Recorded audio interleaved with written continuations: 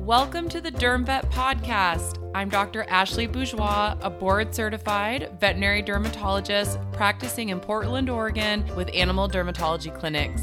I'm also a mom of two, just trying to find the balance like everyone else. Let's learn to ditch the itch, cytology, everything, and make derm more fun than frustrating.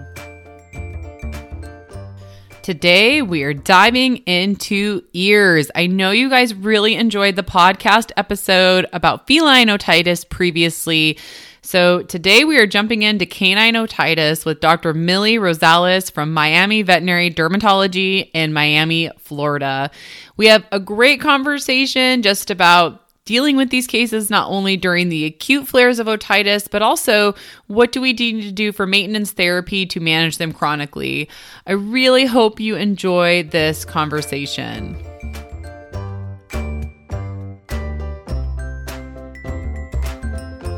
Well, thank you guys for joining us for another episode of the Derm Vet Podcast. I'm really excited because I get another dermatologist who does a lot of very cool things on social media joining us today, and that is Dr. Millie Rosales from Miami, Florida. Very more humid weather than we're going to experience here in the Pacific Northwest. And you can find her on Instagram at Got Itchy Pet, correct? Yes. Yeah. And she does a lot of amazing content and a lot of educational things there. So definitely go check her out. And Dr. Rosales, I just want to say thank you so much for being on the podcast today. No, thank you for inviting me, Ashley. Yeah, we're going to have a lot of fun, I think. And we're covering a topic that I haven't actually done a ton of yet on the podcast. You know, it's been a lot of focusing on allergies, even some autoimmune diseases, but we're going to dive into the world of canine otitis. So I've done I did a podcast episode with Dr. Diesel about feline otitis, but, you know, canine otitis by far, we're going to see a lot more common and we get asked a lot about. So I'm excited to kind of explore this topic with you because we could definitely cover quite a bit in this episode. So starting out, just thinking of how important our basics are, right? Like we need to look in the ear. We have to evaluate it. We have to see what's going on. What are some tips you have for general practitioners as far as performing an otoscopic examination in an allergic dog?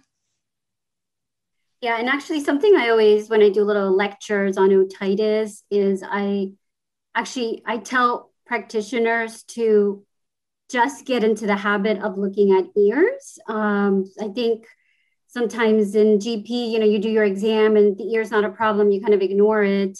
But it should just kind of be a habit to always look at it because I think it gives you just good practice on how to look inside an ear, what the ear canal looks like, what's normal, what's the different variants of normal.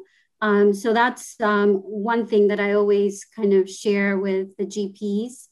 And then I guess with allergic dogs, a lot of them can be very painful with their ears. And sometimes if it is extremely painful, then, you know, putting off the exam or using some anti-inflammatories for a few days and having them come back, or if we have to sedate them to be able to examine the ear properly. So those are kind of some of the tips I'd like to give out.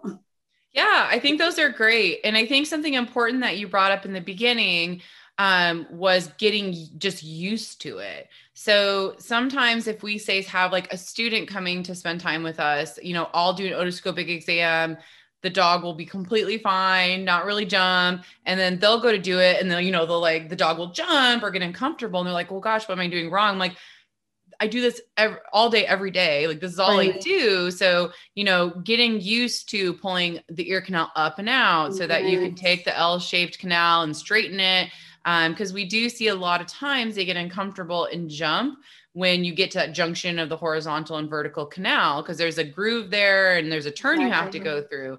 Yeah. So what I always suggest is exactly what you said is practice on pets who are not uncomfortable. So if you're in a general practice and you're doing spays or neuters, practice on the dogs that are under general anesthesia and are not uncomfortable. And then you can work to it. Yeah. You can work to the ones that are ouchy and painful.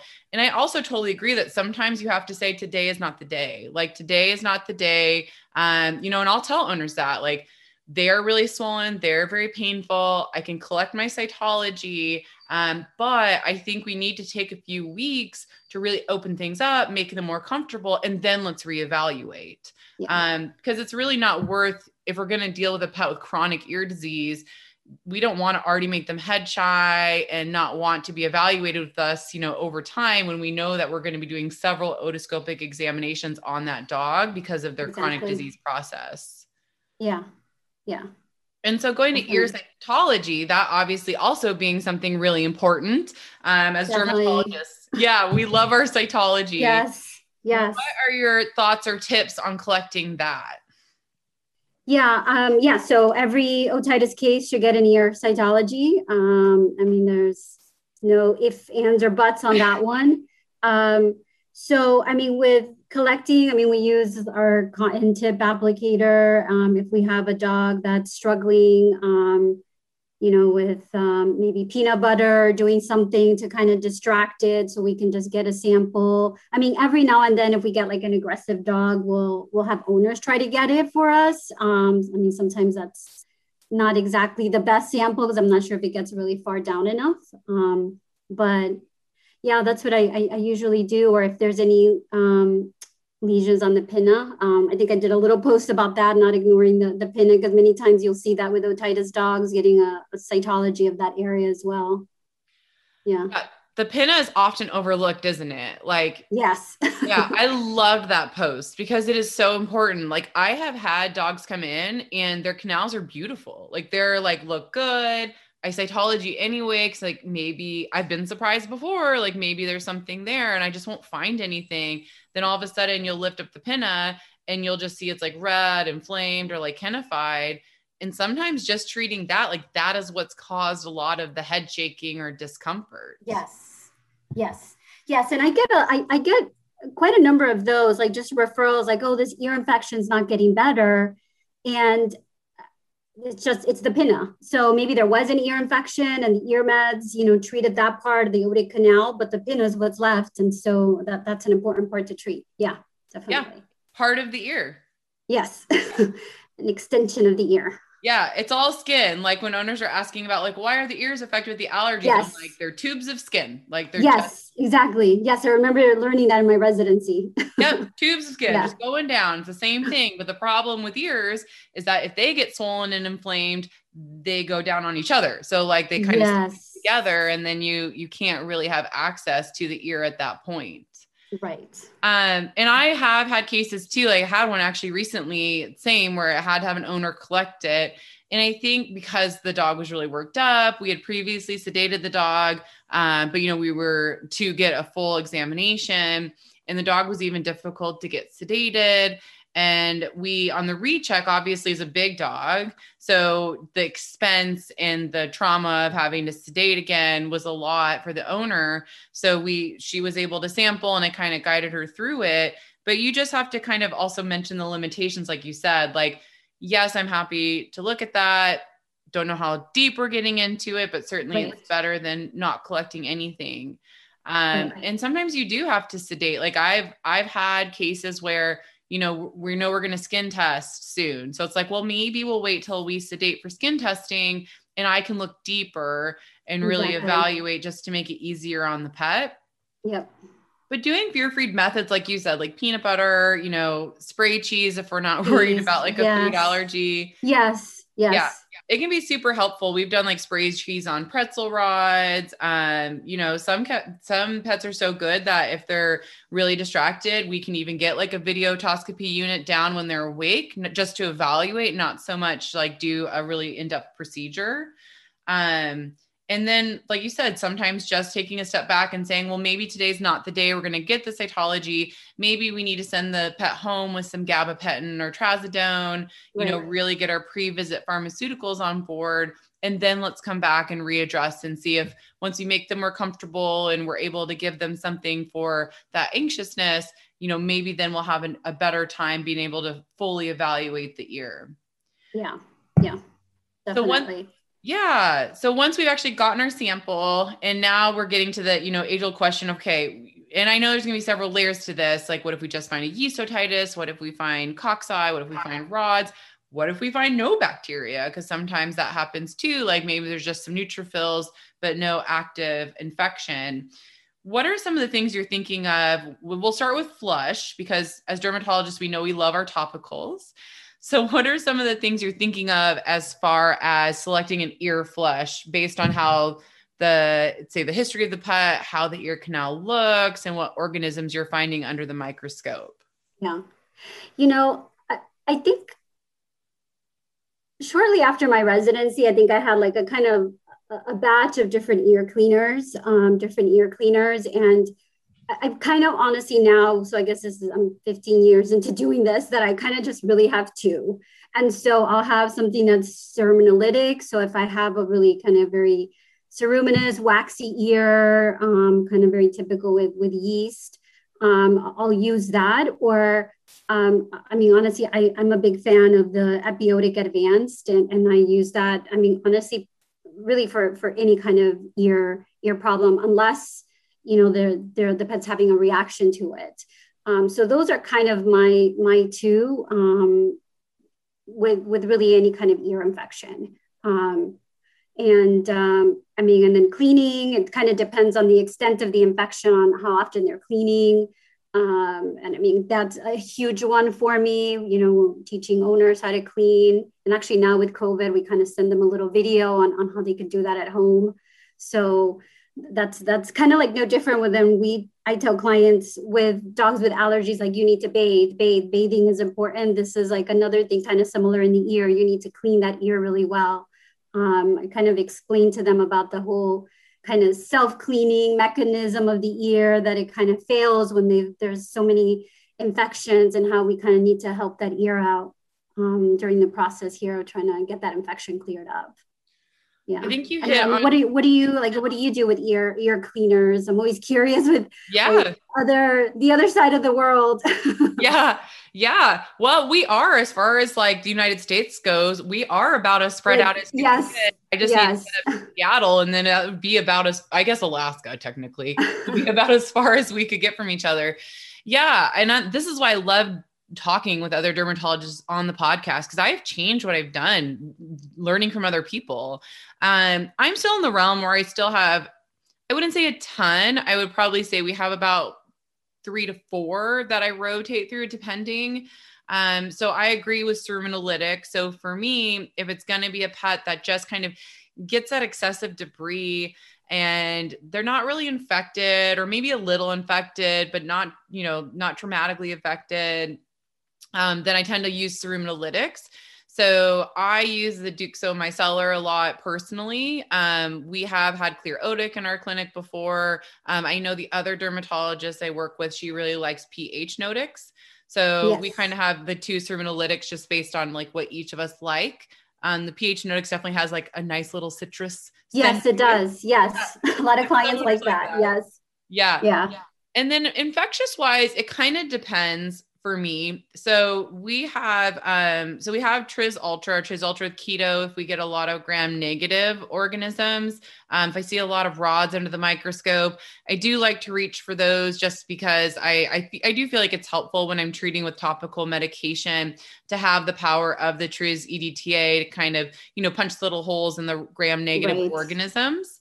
And then we carry Malicetic Ultra as well. If I get cases where they just really struggle with recurrent yeast infections, like Tris Ultra with keto can still help with that, obviously, because there's keto in it.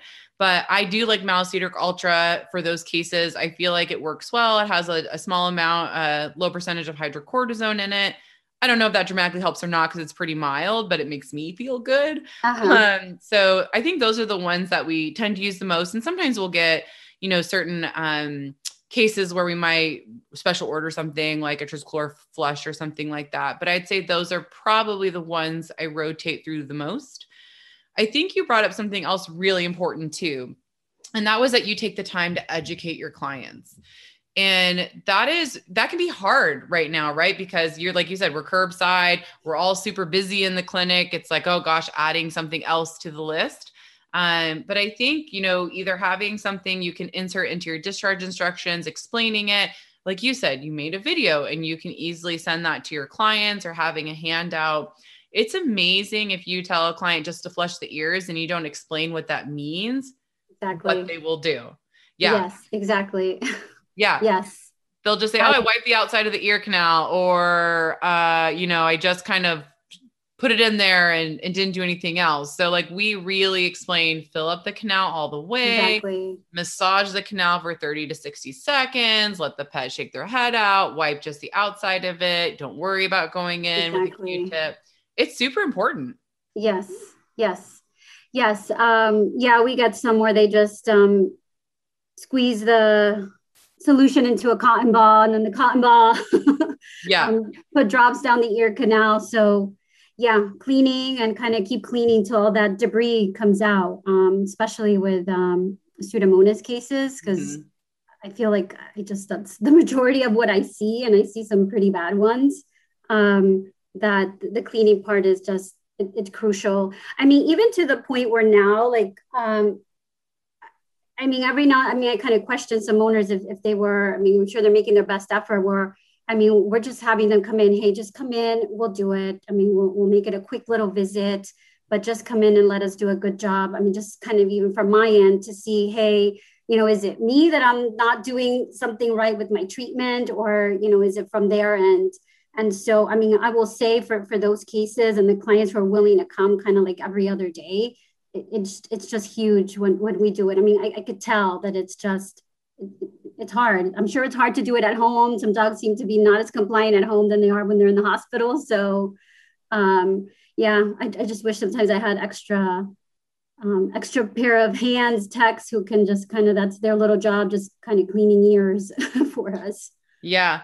It is amazing, isn't it? When you get the dog who comes in and it's like, you believe the owner. You're like, I believe you that they do not like this at home. But then in the clinic, they're totally fine. And you're Yeah. like, oh, It's I am incredible. so sorry that they changed like this for you. Cause it's really like Yeah. not a struggle for us to do it. But I believe that they hate it at home. Yeah. And yeah, I think in home, doing in clinic flushings can be really, really helpful. And sometimes you get those just really nasty Pseudomonas otitis cases where they do need to go through something like a videotoscopy and just have a very, very deep, thorough Deep clean. flush Yes. because you just cannot get all the debris out without it. Right. And I think that can be really helpful. As far as like frequency of flushing, so I know this absolutely changes based on the case. What's kind of your thoughts? So say you have, because I think what's important for people who are managing otitis in general practice is to realize there is not a blanket one size fits all protocol for ear disease. There's, even you said, oh, you don't carry as much, but you still carry 2 flushes. Like it's still more than just one. And we obviously are going to have different topical medications that we use. As far as frequency, because I get asked that a lot, like, well, how often do you suggest people flush the ears? So let's just kind of, knowing that this could have a ton of variety to it, let's just Yeah. say 2 cases. First case, awful Pseudomonas, purulent debris within the ear canal. Say you're going to use something like a little oral steroid to make the pet comfortable. So comfort wise, they're okay tolerating the flush. And then compare that to an allergic dog who struggles with recurrent otitis, but as a maintenance, we just need something to keep the frequency at bay, but they're actually doing pretty well. Okay. Yeah. Yeah. So for your first scenario, it would be daily to Mm-hmm. twice a day. Mm-hmm. And I don't know. I just see the most nastiest Pseudomonas, and I often wonder if other parts of the world see the same thing as I do. But yeah, daily to twice a day. And then, I mean, for an allergic dog, it may just be like once a week or twice a week kind of maintenance cleaning. I think that's just important to realize. Like, I think, because I'm very similar. Like, I say like once a day, maybe every other day, if it's really difficult for the client to do, if they're really bad otitis. But then, yeah, run of the mill allergy case, like once a week, maybe twice a week, kind of just fluctuating depending on what that dog does well with. But I think it's important to see how different those are Yeah. because you may also get through the Pseudomonas case. They are doing well, knock on wood, because yes, they can get pretty nasty. And then you can pull back the frequency. But that's Right. really important to communicate to the client because if you say, oh, flush the dog's ears daily, and they think this is a forever thing, Right. that might be super disheartening for them versus, okay, can you give me a month of doing that? Or can you give me 2 to 3 weeks of doing that? Then Right. we'll get you back in and we might be able to pull back. Yeah, exactly. Yeah, and I know for our Pseudomonas cases at the beginning, it's intense. I will say 9 times out of 10, we're doing a middle ear flush and the drops they're putting in, the cleaning, but we do talk about how all that slowly is going to start getting tapered off, kind of depending on how the pet responds. Yeah. Yeah. And that's great because then it gives people kind of something to look forward to, right? Like, okay, if I commit to this right now, we get through this, we will get to a point where, okay, I could do it once or twice a week. That's okay. Just Right. daily is going to be very time consuming. Do you time your flushes with when they utilize eardrops in your protocol?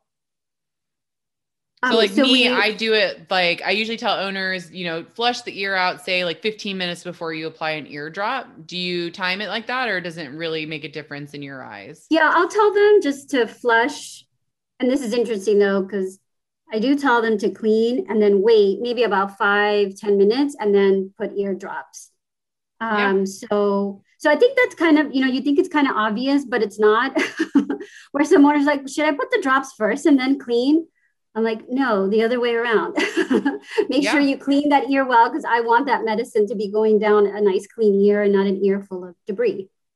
And Yeah. explaining that's important. Like you said, Yeah. things that seem second nature, even for veterinarians who aren't specialists in this, like, yeah, clean it out, put it in, it'll line the canal. That makes so much sense. Yeah. But that does not necessarily come second nature to people who are not Yeah. in this profession. So it Right. does matter. I have had clients before, like, come in and say they did it the other way or they didn't line it up. And I explain why, like if there's a lot of purulent debris, if there's a lot of that slimy brown stuff, like we want the actual medication, like that drop to penetrate the epithelium. So Right. we need to remove things like the biofilm and, Film. all the nasty stuff that we can deal with. So it just kind of goes back to why educating is so extremely important in these cases. Yeah. So moving on to the age-old question of ear drops. And again, we're all going to have different opinions on, what drops we like. It doesn't mean any drops are bad or good. I think it comes down to how you train, what you have experience with. We cannot carry every single eardrop in the clinic. Yeah. We all have Yeah. different ones that sometimes we formulate in-house. So what are some of your favorite eardrops? And we'll have to, maybe we take off our dermatology caps for a second and not imagine the worst of the worst ear case as we are used to seeing, but just say like an allergic dog that you manage and they break out with a moderate yeast otitis. Let's start with yeast. Like, and you think you need to actually put them on an ear drop and we're going to have to go beyond maybe a flush. What topical drops do you tend to use in those cases? So my favorite now is the Verbac Exotic. So I'll use that for yeast otitis. And I'm sure you know, but for those who don't know, it kind of comes like in a little pump bottle. And I love how it's easy to dispense. It's just really convenient for the client. It's once a day. So that's kind of my really go-to. Every now and then I might compound something like a clotrimazole, like a 1% clotrimazole and with dexamethasone. And then I'll have an owner do something like that, maybe just to avoid the antibiotic part. Not to want to constantly keep putting antibiotics in an ear. So, but yeah, like that exotic was available a while ago and then it went on back order and then it kind of came back, I think last year. So that's kind of the one I use often for malassezia. I always kind of forget about Ezoda because it came out and it was really exciting and then it went away and then I'd hear Yeah. about other countries having it and then I would kind of like not think about it and then it would come back. So that's a really good point. I'm gonna have to probably think about going back to that one a little bit because I never really came back to it after it went away for a while. We'll make some kind of in-house solutions too. I think in general, a pretty standard yeast otitis is pretty forgiving. So I feel like for the most part, if there's some sort of antifungal in a product, and I'm saying most because we absolutely have ones that are difficult. They don't respond, but in general, yeast is a bit more forgiving. And most of the things, whether it's what's in Mometamax or, most Tresederm, like most of them are going to be pretty effective against yeast in a run of the mill standard case. If I get ones that are a bit more difficult, like for some reason they're not responding, we get ones that are super tough and they just don't respond the way you'd usually expect yeast to respond, then I will reach for Positex if needed, just because of the posaconazole being something different in there.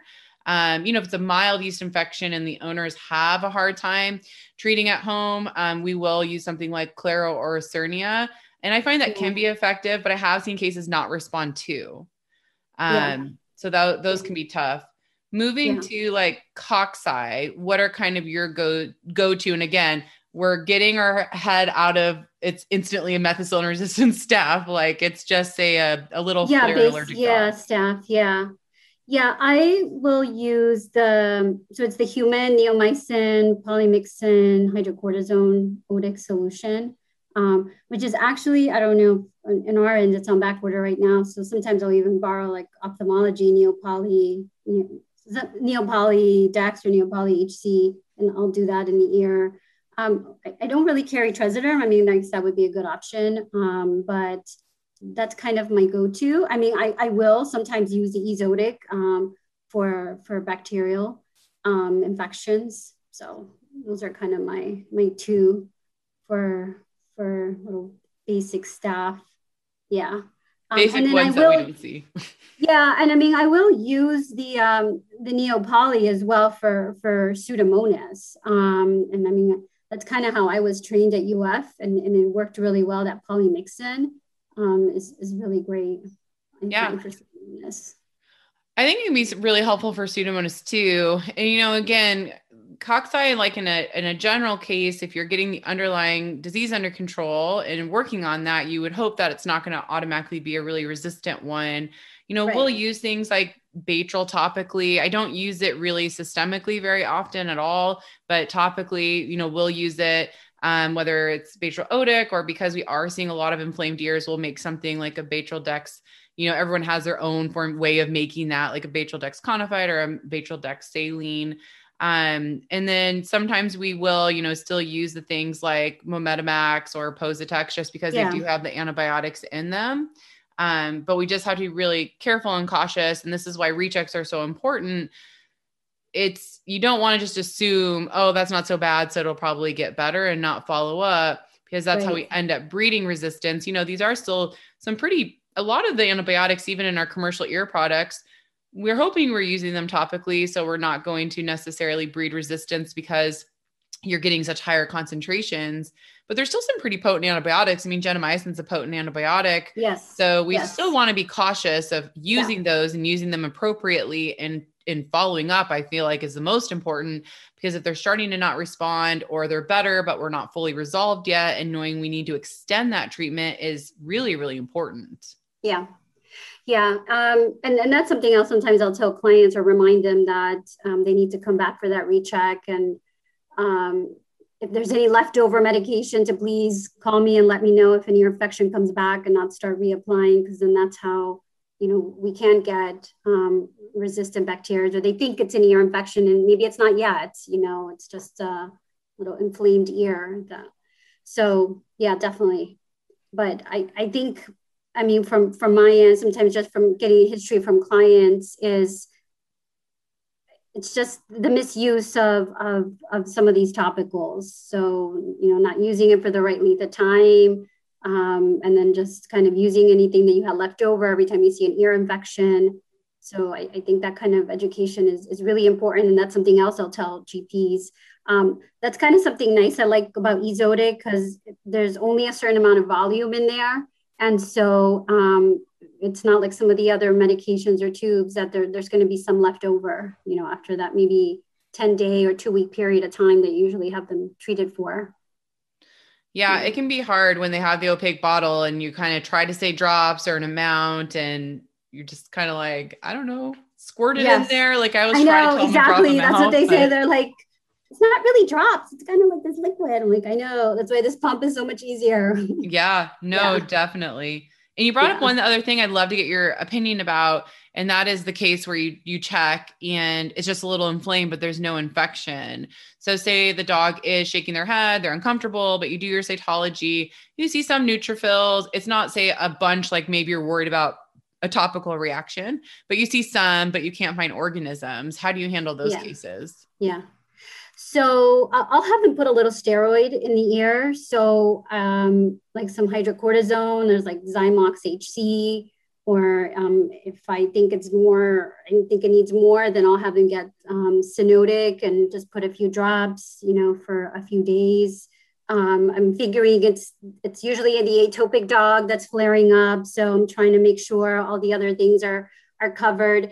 I personally, I mean, and again, sometimes I think I just see extreme down here in Miami, but sometimes I may have to put them on a little short course of prednisone just to kind of calm things down, because they may already be on like Apoquel, or they may be on Cytopoint, and I just often don't find that those kind of drugs actually kind of prevent these kind of ear flare-ups. And even for some of my atopics that are just constantly getting, or they're just ears, or constantly, getting ear infection, is that they'll be on some kind of maintenance, steroid ear drop, and I may compound something that they'll put like once a week to kind of keep inflammation down. And I just find that I think in the past, again, just it's different. I think as you get older, you just kind of, not too scared of steroids, but it used to kind of scare me, I think, after my residency. But now I feel like I have some better control on some of those atopic dogs with, that have that tendency to get those chronic ear infections, just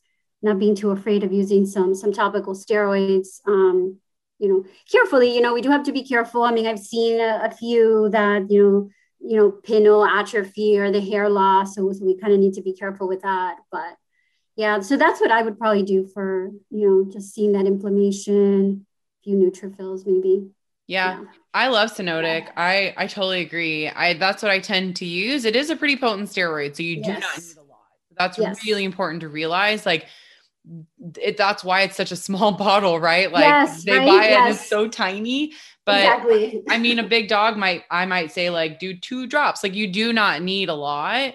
But I agree. I find it helpful in those cases where they're generally doing well, but then they just occasionally start breaking out, like with mild otitis, and the rest of them's great. So we're not necessarily worried we need to change our systemic symptomatic therapy. So we might say, okay, my go-to is like, let's do Cynotic, like 2 drops, or 3 drops, maybe it's a huge dog, like twice a week. And let's just see if that little bit as a maintenance kind of calms that down.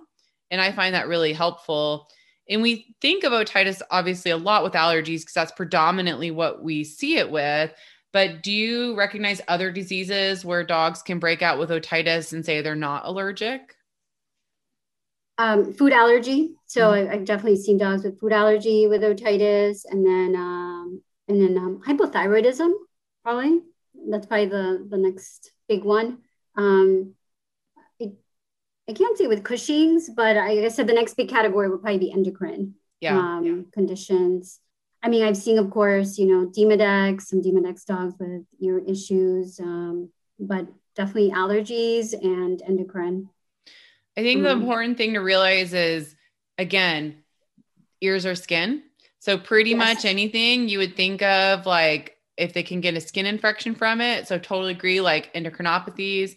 I see autoimmune cases that break out with exactly. really bad Yes, otitis. absolutely. Yeah. Anything. Yep, anything. So like don't just jump to thinking, oh, they have otitis, so it has to be allergies. Like if it's a Right. dog that is 12 and never had Exactly. issues before and all of a sudden is Exactly. breaking out with infections, like we need to rule out other things first. Exactly. Yes, definitely. And talking of steroids, since you said you're not afraid of steroids, and I Not think, that afraid anymore. I don't know. I yeah, feel like during my residency, I was so like so cautious of it. And now I'm like, I can't be. yeah, Sometimes they really need it. We just have to be, good about using it. that's right. You just have to be responsible. You want to use them the right way. And obviously, when we talk about like management long term, say, of an allergic dog, I think most of us would prefer to steer away from chronic use of steroids, but you also have to recognize where they may be necessary. So, one example to me would be say let's just take like a classic breed like a cocker spaniel, because why not? We know their ears are going downhill, even if we do everything right half the time. But say they come in with a really swollen edematous ear, how are you going to approach that? Like, are you going to put them on something like systemic steroids? Because I sometimes see I'll get referred cases where they're put on like non-steroidals. And to me, that might help maybe with some discomfort, but I don't find it very beneficial as far as actually opening up that edematous ear canal. What do you think? Yeah, same thing. Yeah, I don't find that it helps. So I'll put them on steroids 2 weeks, maybe 3 weeks, and then I'll use a lot of Cynotic. Yeah. I'll have them put a lot down that ear, and then we reevaluate. And if it's opened up, fantastic. And if it didn't, then not good news for that dog. I mean, something that I'll often do actually in otitis lectures is talk about Cocker Spaniels, how I don't think one ear infection in a Cocker Spaniel should be ignored. I mean, they need to be worked up really quickly because, I mean, their ears can shut down. I mean, I remember seeing a 1-year-old dog with ear canal so closed that he needed a tika. I mean, it was just like absolutely horrible. So, yeah. So definitely, yes, I'm not afraid to use steroids. Maybe go even a little longer. Sometimes some owners like, can we just try a little longer? I'm like, I don't know if it's gonna work. And then they'll come back like a month later. I'm like, oh wow, it's better. So yeah.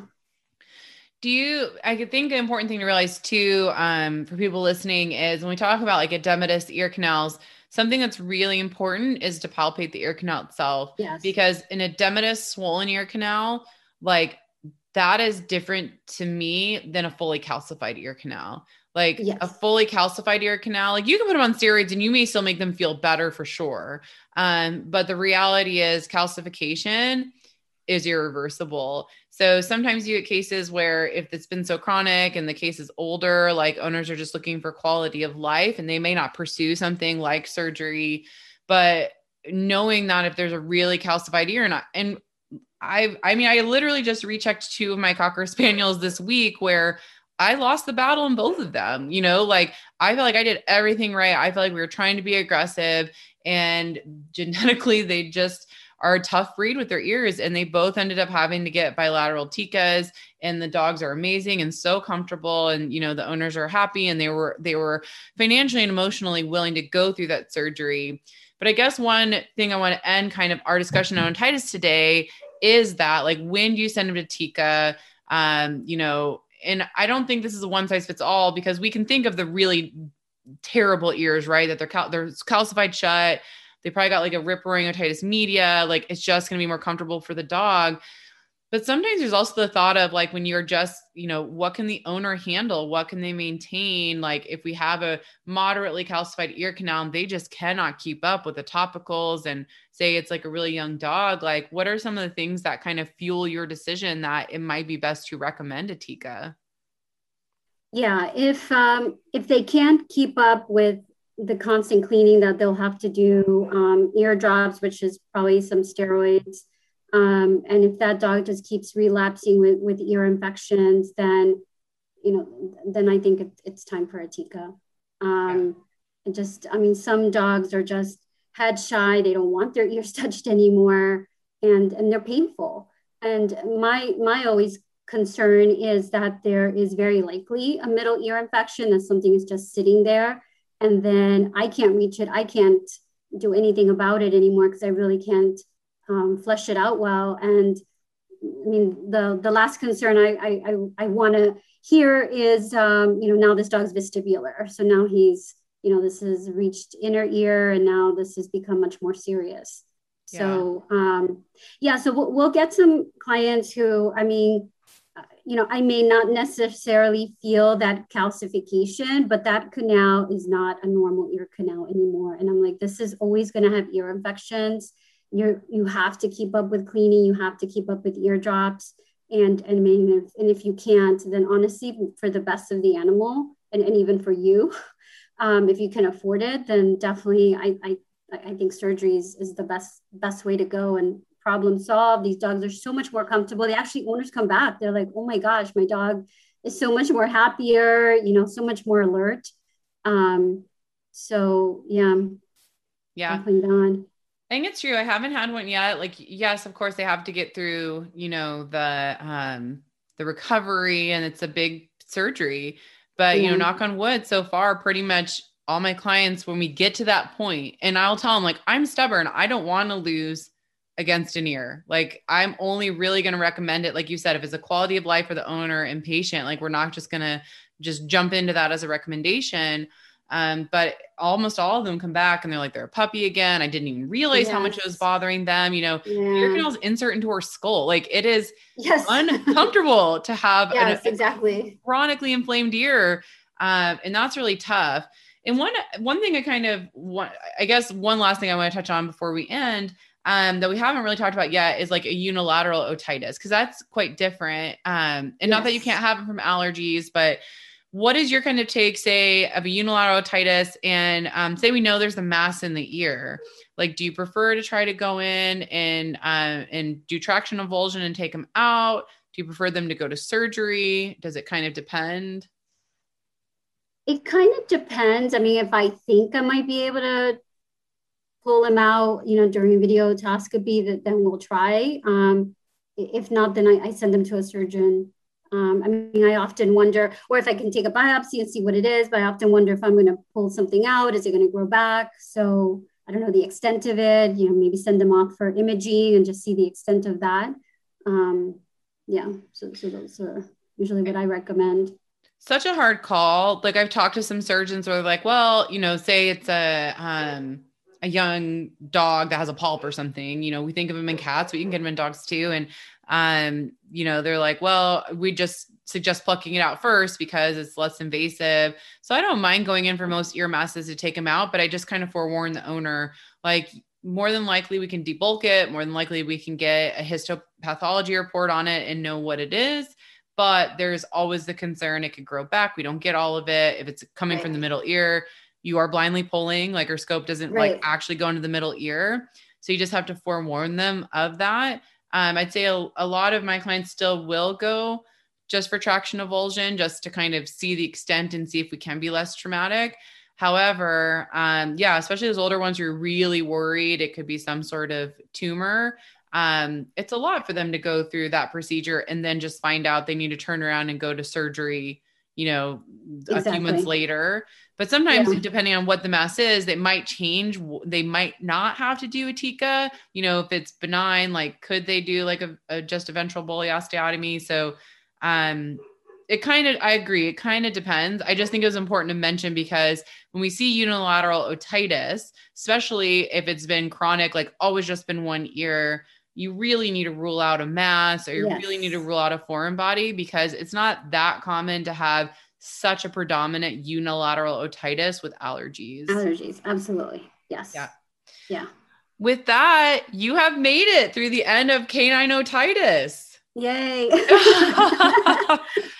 It's pretty fun. Yeah, it's fun. It's fun because we get to learn. And, as dermatologists in general, I think we're a pretty passionate bunch for the most part. So it's always fun to kind of just talk about the differences in how we practice. And I think it's awesome that we all practice differently. And, you said, you've changed, right? Like we can change. Like in 10 years, I may decide, I want to completely use different topicals or I might want to change my approach. Yeah. So that's the really cool part. Yeah. Yeah. Like I love our round tables at our meetings because I just love hearing what other dermatologists are doing. I'm like taking notes. I'm like, I'm going to try that. Absolutely.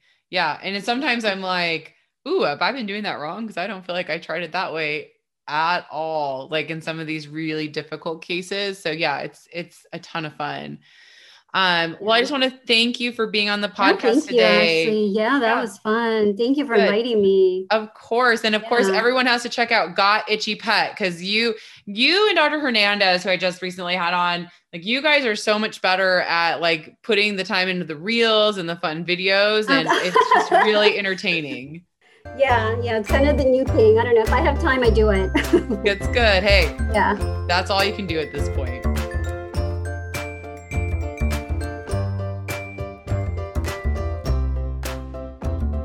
Well, that was an awesome discussion about canine otitis. And thank you, Dr. Rosales, for joining me today.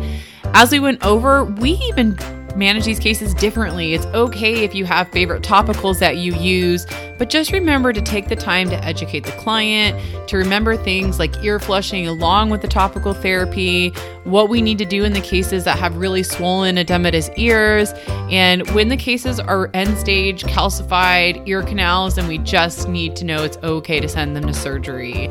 We can make these pets more comfortable by managing their chronic otitis. And as always, if you guys have ideas for episodes of the podcast, please feel free to reach out to me on my social media at The Derm Vet.